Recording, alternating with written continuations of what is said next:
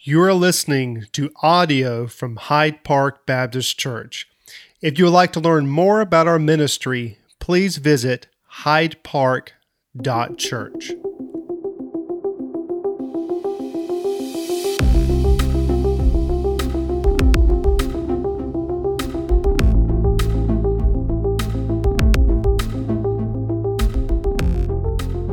We're going to be back in the book of Acts today. So we have two places that I want you to find.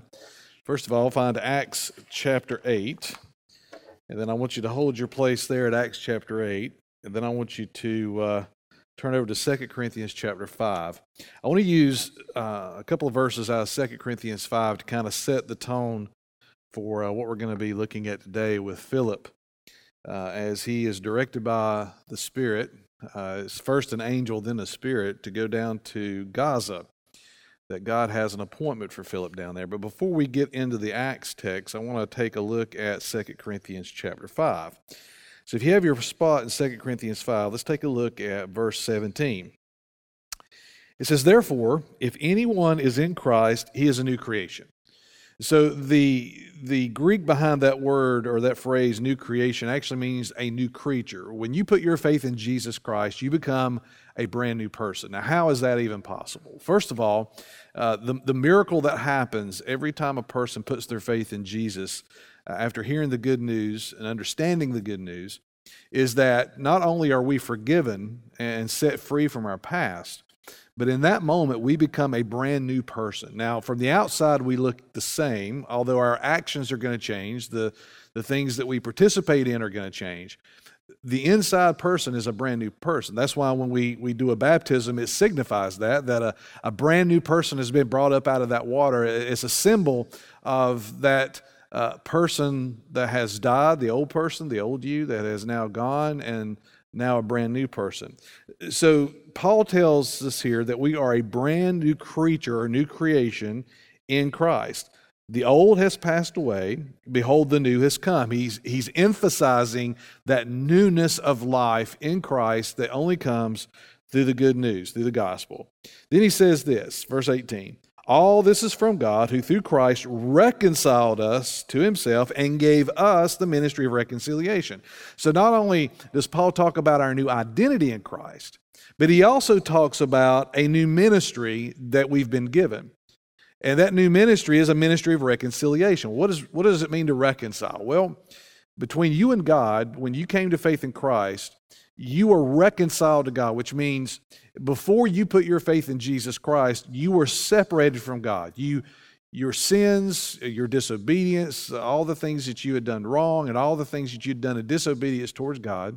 The Bible says that we were all born into sin. Every one of us is born into sin, chooses to sin, and therefore that sin separates us from God.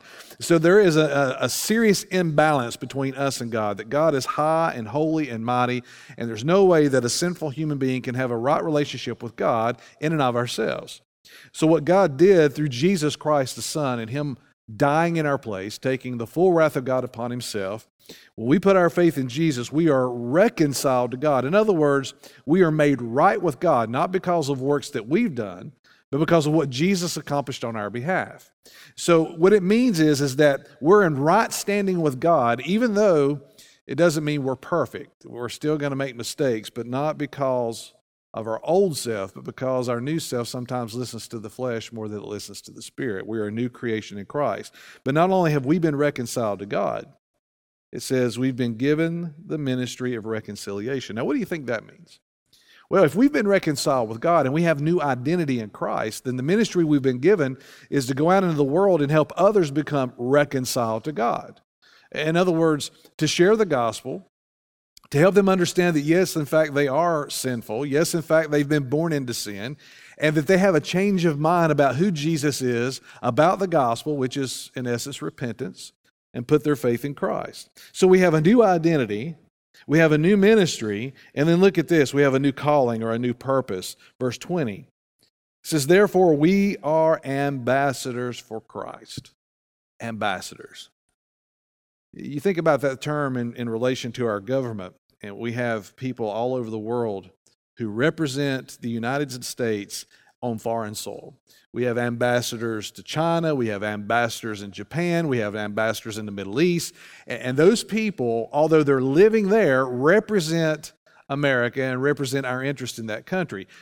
And even the embassy that they live in, that particular embassy is considered U.S. soil, even though it's in a foreign country. So, for example, if you're in a foreign country and you lose your passport, or you get into some kind of trouble and you need help, but you can't get back to the States, you just have to make your way to the embassy. And once you step into that embassy, it's just like being on American soil. Paul says that we are ambassadors, that we represent a country, a king, a kingdom. And what I want you to see this morning is that our new identity in Christ and the fact that we are ambassadors are one and the same. In other words, if you have come out of darkness in the light, if you have had your life changed as a result of putting your faith in Jesus, then you are automatically an ambassador, and you have automatically been given the ministry of reconciliation. It's not as though we can be a follower of Christ and not be an ambassador. We can't be a follower of Christ and not fish for men and women and teens and anyone else we come in contact with. You see, you can't be a faithful follower of Jesus without also being an ambassador of Jesus and also participating in the ministry of reconciliation. I read a story about during Ronald Reagan's presidency, he had a Secretary of State. His name was George Shultz.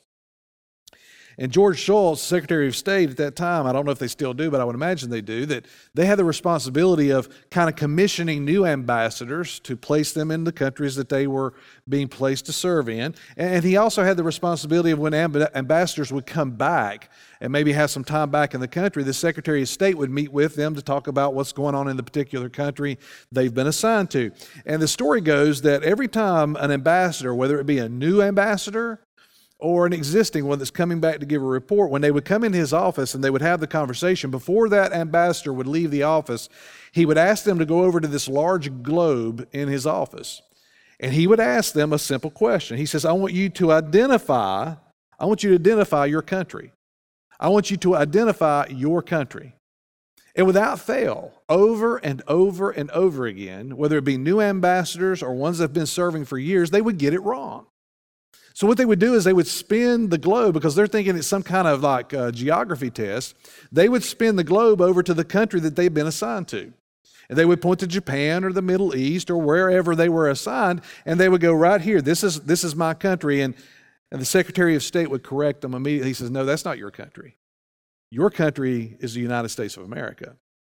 And you've been sent there to represent this country. Never forget what country you come from. Never forget your heritage. Never forget who you are. In other words, the Secretary of State says, don't forget your identity, because if you forget your identity, then you will not represent us well in the country you've been assigned to. That's not your country.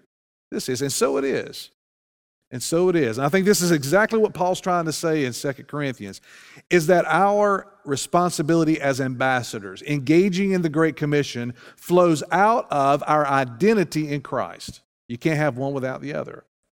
You see, as a born-again believer, someone who's put their faith in Jesus, this world that I live in, this is not my home.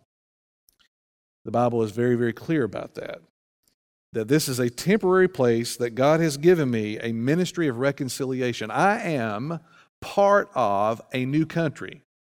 And as part of that new country, my new identity flows from the king of that new country. And I've been given a new life, I've been given a new identity, and I've been given a new ministry, and I've been given a new purpose, and all of that is to be lived out in this foreign land. But this foreign land is not my home. That home will come later. But while I'm here with this new identity that I've been given, I am to represent my King well. And for everyone who's put their faith in Jesus Christ, so it is with you. Now turn to Acts chapter 8. Acts chapter 8, we're going to pick it up in verse 26, but before we do, I want to kind of recap kind of where we are in the book of Acts. So up until this point, thousands upon thousands have come to faith in Christ.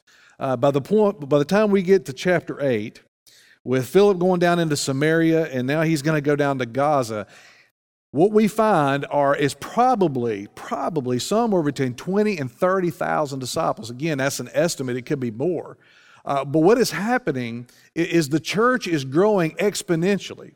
The ministry now has gone beyond the walls of Jerusalem because of Stephen's death. And what we're seeing at this point in Acts is not only a movement of the gospel, but now we're seeing momentum. We're seeing it pick up pace, like you would imagine a snowball rolling down a mountain. As it rolls, it gets bigger and bigger and faster and faster. And what's happening at this point in the book of Acts is incredible momentum.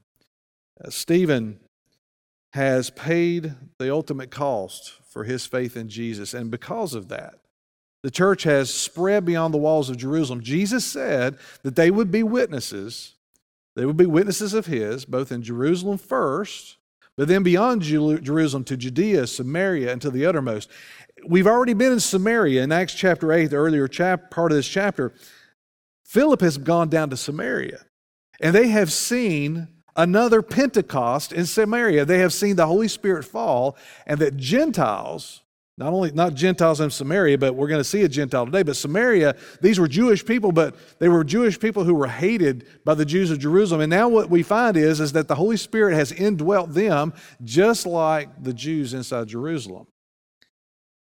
But what we're going to find in verse 26 and following is the gospel going to the uttermost.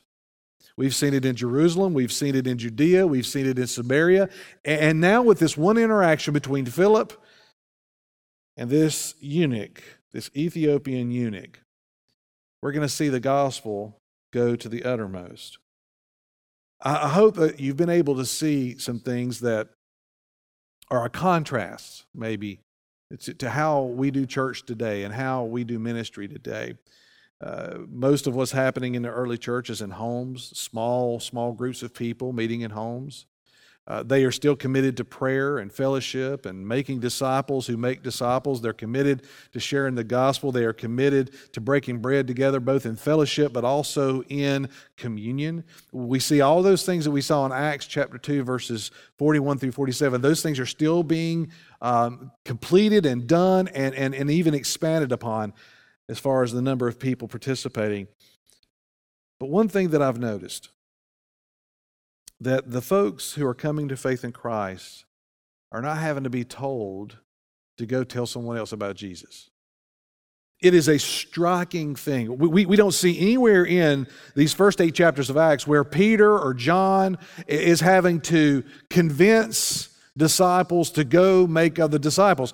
It's automatically happening as an outgrowth of the Holy Spirit living inside of them and them being obedient to it. We don't find anywhere where they're being cajoled or convinced or commanded to go share. It's automatically happening, and we have to ask the question.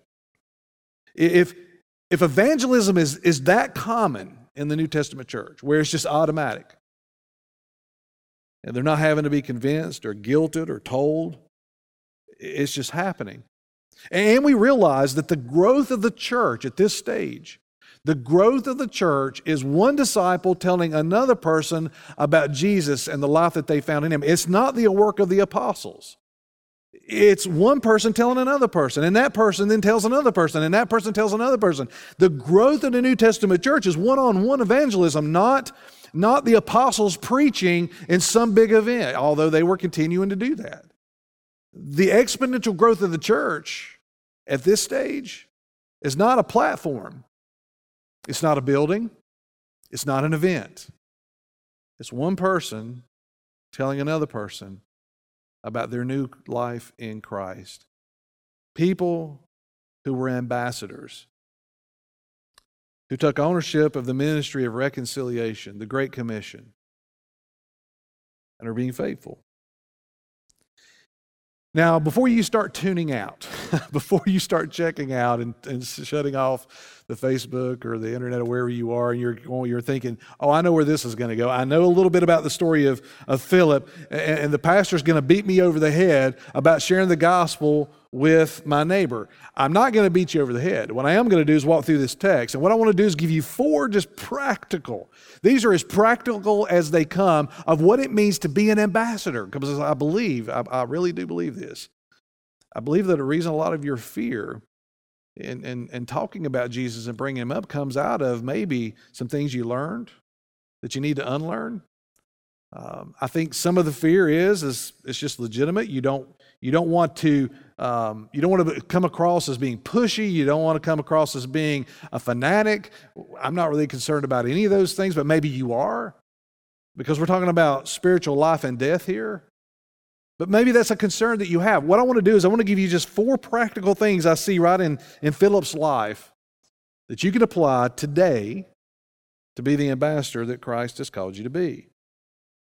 This is not going to be a guilt trip. This is not going to be a whack you over the head on what you're doing wrong. What this is going to be is 4 practical steps on how you can start doing what Christ has called you to do, and that identity that you found in Christ can be played out in your life and around other people who don't know Christ. So let's take a look at verse 26. Now the angel of the Lord said to Philip, "Rise and go toward the south to the road that goes down from Jerusalem to Gaza." Philip is in Samaria. The best we can tell, he's in Samaria when he gets this message from an angel.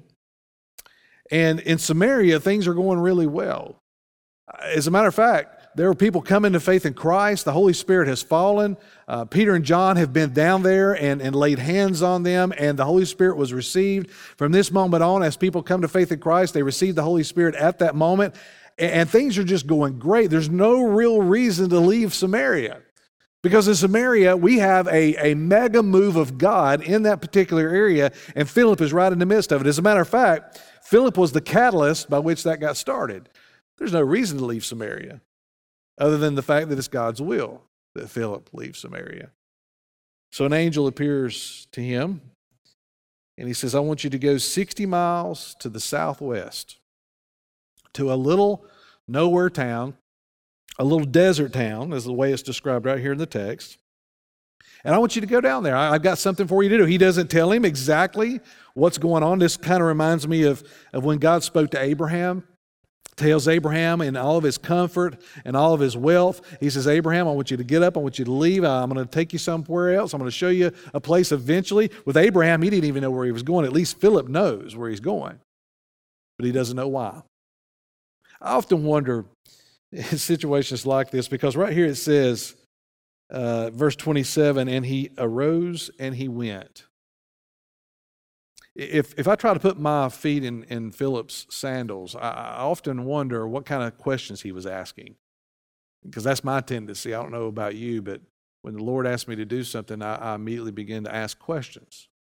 And I begin to wonder, why would God lead me away from this effective evangelistic ministry in Samaria and lead me down to a place, a desert place, it says in verse 26. Why would God do that? Why would not God just continue to use me here? I started this ministry. Why can't I stay here and continue to see what God does here? I don't know that Philip was asking those questions, but if I was in his shoes, I would have been. It would have been natural to ask those questions.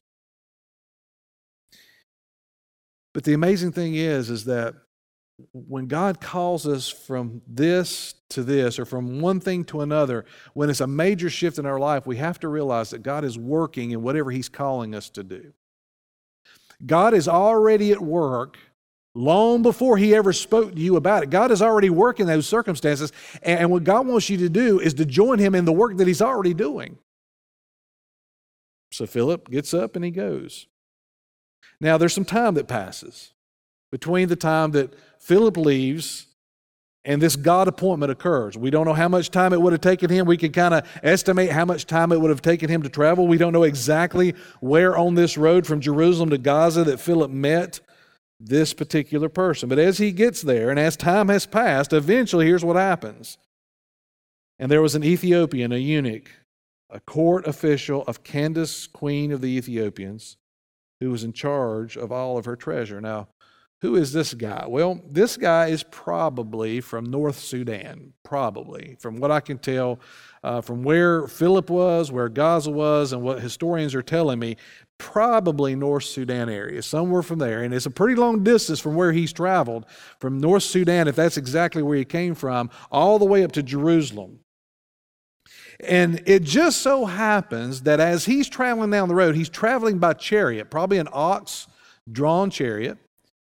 And it just so happens that he and Philip cross paths. Now, there is no other way in the world that Philip and this Ethiopian would have ever crossed paths if God had not directed Philip to go down to this particular area. There's no way it would have happened. Philip would have stayed in Samaria. This man is traveling south. He's already 60 miles south of where Philip was. But Philip has been told to go. Philip gets up and goes, and he runs into a guy who's an Ethiopian eunuch. Now, this idea of eunuch, I don't believe he was an actual eunuch as far as what we know to be what has to happen for a man to become a eunuch. I think what is going on here is he's a servant, and he's a man who's been put over the treasury of this particular queen. So this is a man who is wealthy. This is a man who has a tremendous amount of influence. And this is a man who just happens to be seeking something more than wealth, fame, and position.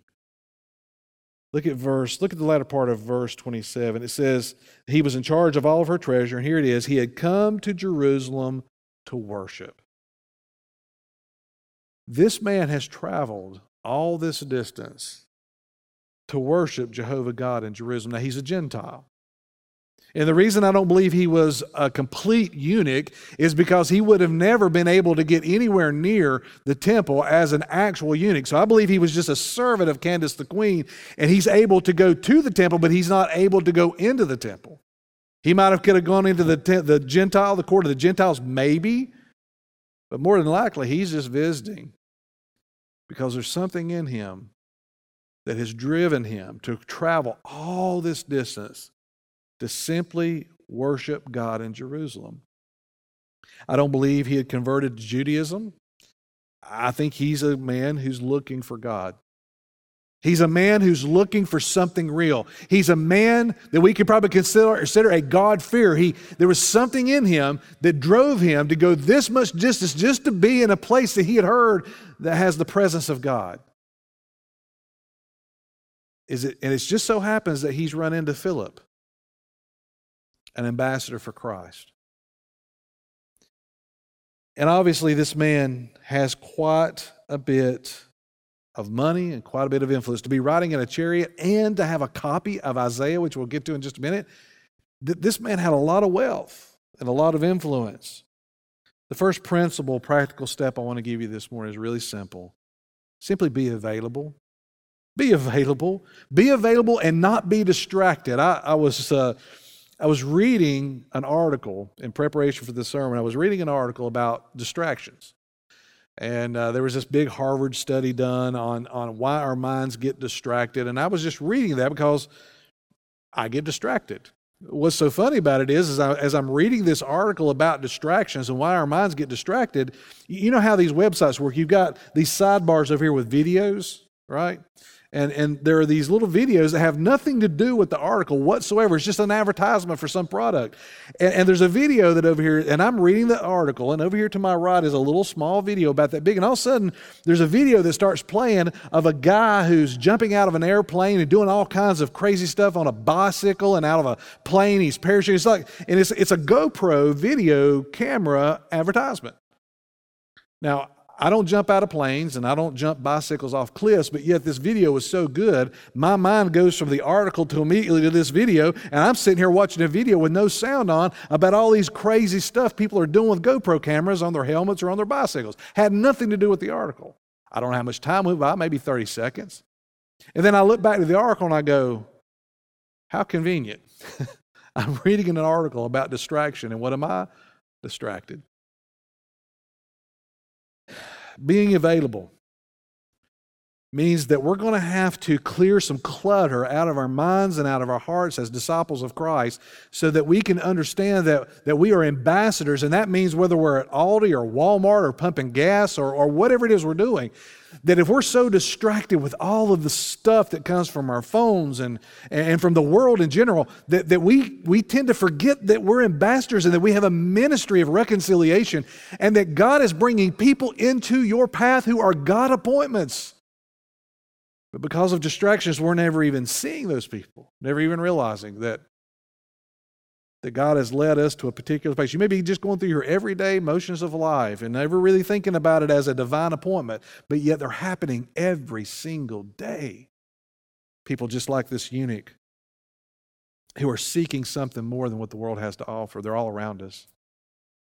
I was noticing the other day a person coming out of Walmart, and I was trying to keep my social distancing, right? And as I'm walking in, there's a lady walking out, and she's walking right towards me. I mean, we got the whole parking lot, but she's walking right towards me.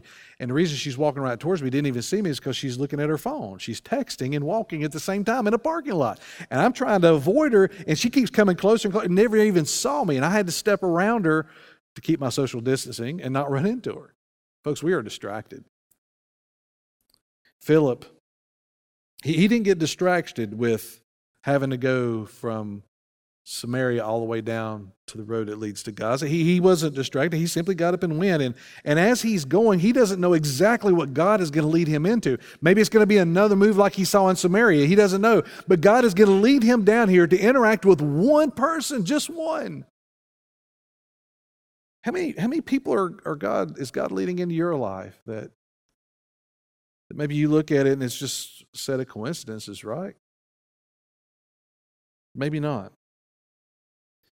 I know this, as long as we're distracted, we're never going to see the people that God has put in our path to be ambassadors for and help them to understand the ministry of reconciliation that they themselves are seeking for. Imagine this. God is working in that person's life, and He's bringing you into that person's life or that person into your life for the sole purpose of you being the ambassador, because God's already at work there. Can you imagine all the blessings you're missing out on? So you need to be available and not distracted. Be available. Be tuned into what God is doing around you. Tune out of the technology for a while and tune into God's work around you and God's work in you. And I promise you, you'll never lack of people to talk to about this Jesus that you're in love with. But notice what else happens. It says here in verse 28, and he was returning from Jerusalem back down to South or North Sudan through Gaza. He was seated in his chariot. This is verse 28. And he was reading the prophet Isaiah. He's reading a scroll of Isaiah. First of all, these were not common. You couldn't go to a bookstore and buy a copy of Isaiah. So it's incredibly unique that this one individual traveling on this one road that Philip has been directed to go to, Philip has just now begun to realize God's appointment for him. Early on he didn't. And this particular guy that's in this particular chariot just happens to be a guy who has a copy of Isaiah. And the Spirit said to Philip, "Go over and join this chariot." So Philip ran to him and heard him reading Isaiah the prophet. So you could just say, on the one hand, this is just all coincidence, right? I hope you can see that nothing we've seen in the book of Acts has been a coincidence. This is the move of God. And you have to think, you mean that God would direct a person to travel some 60 miles to a person who is different from them in every way, so that this one person could hear the gospel and respond? Are we to think that God is that concerned about one particular individual? And I want you to understand clearly, I want you to hear this clearly. God is that concerned about you if you haven't put your faith in Jesus yet. That God would do all of this, not only all of this, but Jesus would come into the world, He would live His life, He would live perfectly and die on a cross and resurrect simply so that you could be reconciled to God. That God would send Philip all this distance through all this trouble with all the stuff that he had to go through, simply that one person could hear the gospel and respond to it. You know what Philip does? He's chasing down. He's running next to this chariot. Chariot's probably not moving very fast, so he's kind of jogging alongside this chariot. Now, I would imagine that the eunuch in the chariot, if he looks up long enough from his scroll of Isaiah to see Philip, you know he's thinking, what is this guy doing? I don't know how much time, I don't know how long it took Philip to get to the chariot, I don't know how long he ran beside of it, but eventually Philip says, "Do you understand what you're reading?" Philip hears the eunuch reading the prophet Isaiah out loud. And Philip takes that opportunity to ask a simple question. "Hey, do you understand what you're reading? I have to ask the question and ponder in my own mind, why Isaiah? Why do you think the eunuch is reading Isaiah? Well, and specifically Isaiah 53, the verses that he's struggling with at that particular moment are these: like a sheep he was led to the slaughter, and like a lamb before its shears is silent, so he opens not his mouth. In his humiliation, justice was denied him. Who can describe this generation? For his life is taken away from the earth. That is what the eunuch is struggling with, and this is what he's reading out loud. And maybe the eunuch is reading it over and over. Maybe he sits back in his chair and he's trying to figure out what all this means. But I want you to understand why he's reading the prophet Isaiah. Number one, the reason he's reading Isaiah is because Isaiah, unlike any other book in the Old Testament, gives so much hope to the nation of Israel. Yes, there is judgment. Yes, the prophet tells them that if they don't turn back to God, judgment is going to fall, and certainly it did. But all through the pages of Isaiah is this hope of a Messiah who will come and set the world straight and set Israel straight. And in Isaiah chapter 52, you can look back there later on, in that chapter leading up to this suffering servant, you will read how that the great Messiah will restore Israel. That the Lord will redeem Zion, and that the Lord will dwell with His people in Zion. That's what you read in Isaiah 52. And all of a sudden there is this huge shift to the suffering servant. And I wonder if this eunuch has been reading Isaiah 52 and 53, and he's trying to figure out, how could this guy on the one hand, this suffering servant, how can he be the one who suffers such agony, yet at the same time deliver the nation of Israel? He's wondering, is it the same person? Is it two different ones? And he's going through all of this, and all of a sudden this stranger runs up next to his carriage and says, "Hey, do you understand what you're reading?" And he says, "How can I unless someone guides me?" And he invited Philip to come and sit with him. And the eunuch said to Philip, verse 34, "About whom, I ask you, does the prophet say this, about himself or about someone else?" You see, the eunuch needed hope. The eunuch is already seeking reconciliation. He just doesn't know all the pieces of the puzzle. Why else would he be reading God's word? Why else would he go all the way to Jerusalem to worship? Why else would this Gentile from Sudan, who is different as you could possibly be from Philip, why in the world is he doing all of this? It's because God is already working in this person's life, drawing him to himself, and that same God directed Philip to go down to this road to Gaza so that this man could hear the gospel and put the rest of the pieces of the puzzle back together. Which leads me to my second point, second practical step. We need to engage in gospel conversations. You're having conversations every single day with your friends and family, and many of those people are lost. They don't know Jesus. You're already having conversations. You're already talking about coronavirus. You're already talking about how you can't watch ESPN. You're already talking about how that everything has changed. You're already talking about all that. All you have to do is bring Jesus into the conversations that you're already having and turn the conversation toward the gospel. That's all that's left. Whether you're an extrovert or an introvert, you're having conversations every single day. But I want you to emphasize the conversation more than a presentation. What do I mean by that? Well, notice how Philip starts where the eunuch is. In other words, he listens, he observes, he's running next to a chariot, and he realizes this man is reading Isaiah. Philip, in a matter of moments and under the direction of the Holy Spirit, realizes that this man is hungry for something. This man is seeking something, and this man has questions about the exact same text that speaks of Jesus who died on that cross years earlier. Now, there's no way you could have ever planned this in advance. This is the work of God that Philip is now joining. And what I mean, the difference between a gospel conversation and a presentation starts with you. The presentations that we've learned, and some of them are really good, and you get some really good information and some good tools to defend your faith. But really what we're talking about here is starting where the person is. And a conversation starts with them. Where are they? What's God doing in their life? What's the Holy Spirit doing here? And for this eunuch, he was searching for hope. presentations often puts a lot of pressure on us to get everything right. Gospel presentations often center their focus on us, but conversations look to the other person and value the other person and value what God is doing in that person's life already long before you showed up. It's extremely effective with people who have no background to church. You see, the thing about conversations is we use everyday common conversation language, right?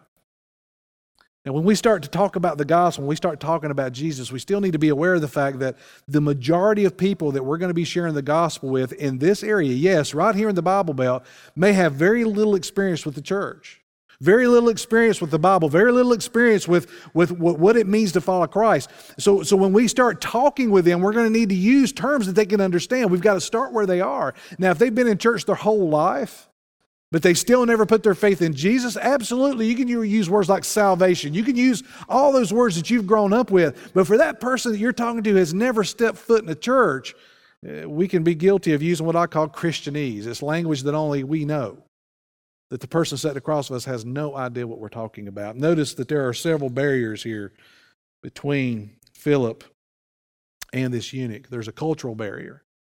Gentile, Jew. He's from Sudan. He's probably very different ethnically, the way he speaks, the way he talks, the way he dresses. Everything about this man is different.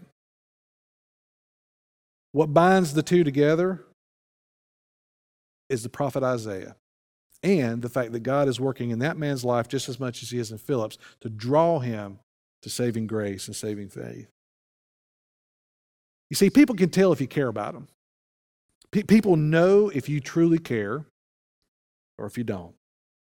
People can also tell if you really believe what you say you believe. They know if you really believe the stuff that you're saying. They have this amazing ability, even if they've never stepped in church in their life, they know if you really believe what you're saying. And they know if you care about them. And there's one other thing that another person can tell, a lost person can tell about your life, is they can tell if the hand of God is on your life or not. Those three things they can tell. And it's in those gospel conversations where not only you get to know that person, they get to know you. They get to realize that you do truly care, that you truly believe what you say you believe. And number three, you have the hand of God on your life. It's through a conversation where that's able to happen. It may be multiple conversations. It may not be exactly like what Philip, it could. But listen, you're already having those conversations every single day. Why not just bring Jesus up in the conversations you're already having? Notice what happens. He says, verse 34, and the eunuch said to Philip, about whom I ask you, does the prophet say this, about himself or about someone else? And then Philip opened his mouth, and beginning with this scripture, he told him the good news about Jesus. Which leads me to a third principle. Focus on gospel truth, not lesser things. So if we are going to be available and not distracted, if we're going to have gospel conversations that turn towards Jesus, then when we start talking about Jesus and we start bringing up the difference that He's made in our life, maybe you start with your testimony, maybe you talk about what difference Jesus has made in your life, and you begin to discern what this other person's dealing with. Maybe cancer has struck their family. Maybe they've got a loved one that has passed away and they're still struggling with the hurt and the pain of that. Maybe it's an addiction. Maybe it's a broken marriage. Whatever it is, the door has crept open for a little bit for you to see that this person is hurting and they're seeking something, and God has put you in their path. So that's where you are at this point. You're having a conversation. At some point, the gospel's got to come up. At some point, we've got to talk about the reason for the hope that is within us. But my goodness, it is so easy to get caught up in lesser things. It would have been an easy thing in this moment if I'd have been sitting in a chariot to talk about Hey, tell me about your life down in North Sudan. Tell me about what it means to be a financial advisor or over the treasury of a queen. In that conversation, what can happen is we get so enthralled with the conversation that Jesus is left out of the conversation and the gospel never comes up. Isaiah 53 verses 7 and 8 speak directly to the gospel, the suffering servant. But this eunuch needs help understanding who it is that particular prophecy is talking about. Is it talking about himself or is it talking about someone else? What a tremendous opportunity for Philip. But Philip has got to remain focused on the message. He's got to remain focused on his role as an ambassador. And his role as an ambassador is a ministry of reconciliation, and reconciliation only comes through the gospel truth. Those that respond by faith respond to the preaching, the proclamation, the sharing of the good news of the gospel. He used Scripture as his authority. He started where the eunuch was in Isaiah 53. He started there and he began to make the connections to Jesus.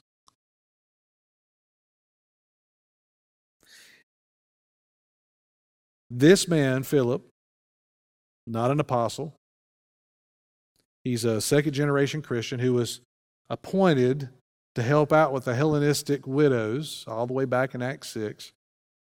He finds himself all the way down on the road to Gaza sharing the gospel. The beauty of this is it speaks to the priesthood of all believers. The priesthood of believers is the idea, this doctrine that says that every person who's come to faith in Christ, you have a standing with God as a son or a daughter of God Himself through Jesus Christ. In other words, you have all that you need to perform and do what God has called you to do as an ambassador with the ministry of reconciliation. There is nothing else you need. As a matter of fact, when someone comes to faith in Christ, at that moment, at the very moment the Holy Spirit indwells their life, they have all that they need to do what God has called them to do. Philip didn't run to an apostle. Well, when the questions started getting deep about who is this man in Isaiah 53, he didn't have to run to an apostle. He didn't have to run to anyone else. He trusted the Lord, and in that moment, the Lord gave him what he needed to say through the Holy Spirit. The priesthood of the believers, priests, you and I, saints, born again, declared righteous, Holy Spirit living in us, have all that we need in that moment to do what God has called us to do. The general fear that we have is I won't know what to say, or I won't be able to remember the Bible verses, or I won't be able to remember the presentation. Put all that aside, and in the moment, yield to the Holy Spirit, trust Him, and you'll be amazed at what He does through you. If you'll just completely yield, you know what yield is, right? Is when we pull out of the parking lot to pull back on the robbers, we have to yield the right of way to the other cars. In other words, we're going to yield the right of way to the Holy Spirit, and whatever He says do and whatever He says to say, we're going to say.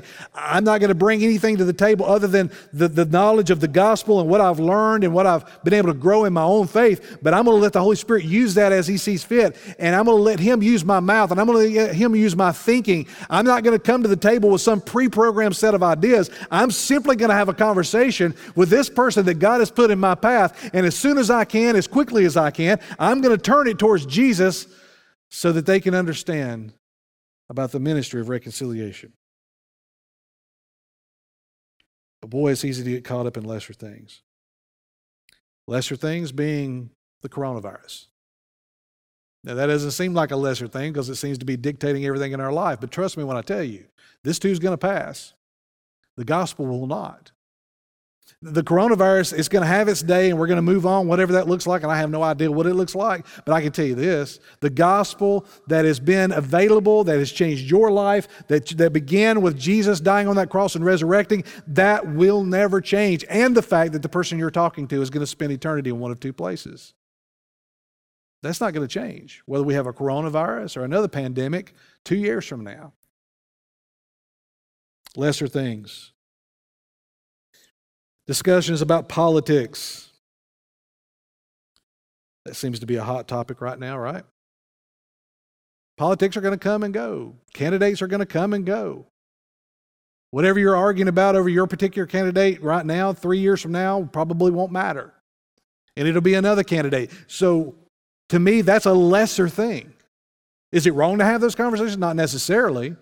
But if God has brought a lost person into our path and all we ever talk to this lost person about is the current political stage, then we're missing out on an opportunity to see them find the same hope that you found. Even discussions about religion. It's incredible that when you begin to get into this place where you're talking about Jesus with a lost person, distractions come up from everywhere. They want to talk about alcohol. They want to talk about the church's position on this. They want to talk about what they've heard in the news about the church and their position on this. And they want to chase all these rabbits. And what I'm here to tell you is, just like step one, don't get distracted. Stay focused on the gospel. Stay focused on God's word. Stay focused on what really matters. Stay focused on the gospel truth. We need to be familiar with it. We need to be familiar enough with the gospel where we can share it. We need to have a few verses. Matter of fact, that 2 Corinthians chapter 5, verses 16 through about 22, are be some awesome verses for you to commit to memory, because you could use those verses easily in talking about that new identity in Christ. Somewhere between verse 35 and 36, now some of your translations, I think probably the New King James, a couple of other translations, they have an extra verse in here that the ESV doesn't have. And it talks about where the eunuch responds to putting his faith in Jesus, and it kind of gives us that little story there. Some translations don't have it, some do. Not a big deal, because what we know happens somewhere between 35 and 36, this eunuch puts his faith in Jesus Christ. And as a result, Philip wants to baptize him immediately. Now, Philip already has kind of a bad connotation in chapter 8 earlier on with a baptism, right? We remember Simon the sorcerer back there. This man had what seemed to be expressed faith. He was baptized, but only to find out that he had never put his faith in Jesus at all. So here we are again. Philip is saying, we need to baptize you because you've put your faith in Jesus while sitting in the back of this chariot. So they begin to look for water enough to immerse him in to baptize him, which leads me to my fourth practical step here. We need to boldly ask for a response. If we've been in a gospel conversation and this person's been asking questions and you've been sharing the gospel and this person's beginning to get an understanding of what the gospel is, we need to boldly ask for a response. Now, in this chariot, although we don't have it in certain translations and some we do, what we can imagine is, and what we see is that Philip looked at the eunuch and basically says to the eunuch, what's preventing you from putting your faith in Jesus now that you understand he's the suffering servant, and now that you understand the gospel of Jesus Christ, what is preventing you from going ahead and putting your faith in him right now at this moment? That's what I always loved about Billy Graham. In every event that he ever did, whether huge or small, there was always the time of commitment. For him, it was Just As I Am would start playing in the background. And he would present the gospel, and then he would stop talking, and he would say, respond.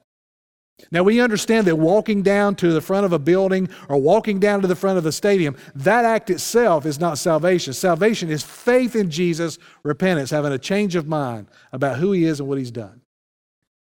But I always appreciated that. And we need to be doing exactly the same thing. If the person says no, I always think of it this way. When you ask for someone to make that commitment right then, you're going to get one of three responses. You're going to get a red light. A red light is, I'm done. I'm not going to do it. I'm not ready. I'm not going to put my faith in Jesus. I'm not going to get involved with the church. And there's something still in their life that's preventing them to do it. Then we say, okay. And we agree to pray for them. And if there's an opportunity to meet later on, again, fine. But sometimes that may be the end of the conversation. If it is, then God is going to work in that person's life to do what he wants to do anyway. The second response is a yellow light. A yellow light is, I'm not sure yet. There's some things I really need to think about. There's some things I need to consider. I don't think I'm ready. I'll put it off till tomorrow. That's a yellow light. A yellow light means you're going to have another conversation within just a few days. And what you're going to do in that middle time there is you're going to be praying for them that the Holy Spirit continues to convict and continues to draw them and bring them to the end of themselves. Then a green light is exactly what you think it is. They say, I'm ready. They say, I'm ready to be reconciled to God. I'm ready to have the hope and the peace that you have. I'm ready to put my faith in Jesus. We've got to be willing to boldly ask for a response. And the trust is not in the presentation. The trust is not in the conversation. The trust is that God has been working in this person's life, has brought you into this person's life for such a time as this, that God would draw them to a place of surrender. He says, see, here is water. What prevents me from being baptized? The eunuch says, look, right here's enough water. What's preventing me from being baptized? Well, there was nothing. There was nothing preventing them. And Philip takes this eunuch and goes down and they immerse him into this water, and signifying this new identity, this new life, this new ministry, this new purpose in this man's life, that God said to Philip, I want you to go down to a road that goes down to Gaza. Didn't tell him why, didn't tell him who he was going to meet, but you're going to go down there. And that God would do all of that. That all of this travel and all of this time and all of this conversation for one person to put their faith in Him. Did you know that in all these verses, there is as many verses dedicated to this one conversion, just as many verses as we see with Peter preaching that sermon in Acts 2 and 3,000 people coming to faith in Christ. I am so thankful that God values the one. That God values the one, and the church should value the one. The one neighbor, the one coworker, the one brother or sister or uncle or aunt. We value the one person because we're ambassadors. And we have a ministry of reconciliation that they need to hear about. We don't coerce. We don't mislead. We don't bait and switch. We don't soften the gospel or are so hard on it that people can't even begin to imagine that themselves being a follower of Jesus. We're not looking to win. We're just looking to share what has changed our life. Taking us from death unto life, giving us new life, giving us freedom from our past. The person that you're going to have that conversation with is desperately wanting to know that there's some peace to be found in this world. They're desperately wanting that there's some joy to be found in this world. Surely it's not that we just live 50, 60, 70, 80 years and we just die and rot in a grave. There's got to be more. That's been placed there by God, and God is stirring that up, and God is stirring you up to have that conversation because it's an appointed time, a divine appointment that God has for you as an ambassador. We are not here to sell brand Jesus, right? We're not here to turn Jesus into some brand that you take on like you put on Adidas tennis shoes or, a certain brand name shirt that you just put it on and you wear it for a while and, that's all there is. We're not selling a brand. We're not selling anything. All we're simply doing is sharing the truth, one-on-one, one-on-two, 3, 4, 5, whatever God puts in our path, so that people can find the peace and the hope that we found and not have to spend eternity in a place of wrath and suffering called hell. That is what we're called to do. And if you're a Christ follower, then you're an ambassador. If you are a Christ follower, you've been given the ministry of reconciliation. If you are a Christ follower, then you have been given the ministry and the mission to go make disciples of all nations. You can't separate the two. You can't. They're one and the same. Two sides of the same coin. And we need to be available, not distracted. We need to be sharing the truth, having conversations with people, and giving them the opportunity to respond. Father in heaven, the message is too good to keep to ourselves. The freedom and the forgiveness is too awesome to simply be silent about. The reconciliation between us and our Creator is so awesome and so wonderful. Father, we can't just sit on that message. But yet, Father, many are. And Father, I have to wonder if it's not connected to our identity, either a misunderstanding of who we are and what we've been called to do, or the fact that we've never been changed by the gospel, so we have nothing to give out. Father, you know the real reason. And during this time of commitment, in each home, wherever people are watching, they could bow their heads, they could listen to the Holy Spirit who's prompting them to respond. But maybe it's to pray for that neighbor across the street who doesn't know Jesus. Maybe to pray for those names on the Bless Every Home commitment that several folks have made for a sister, for a brother, for a parent, for a child, a grandchild that doesn't know you.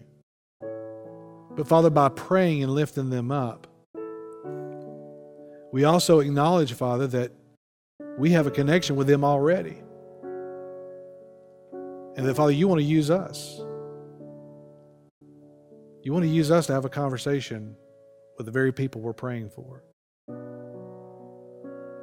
And Father, maybe for the first time, someone who's been in church their whole life have been focused on rituals and going through the motions. Maybe right now they realize that they're lost. That they really don't have good news. Father, I pray that they would know that it's simply by believing that Jesus Christ did die in our place and that He did resurrect. That we are willing to change our minds and to surrender all to Him. That would happen in this moment of commitment. We love you. We thank you. It's in Christ's name. Amen.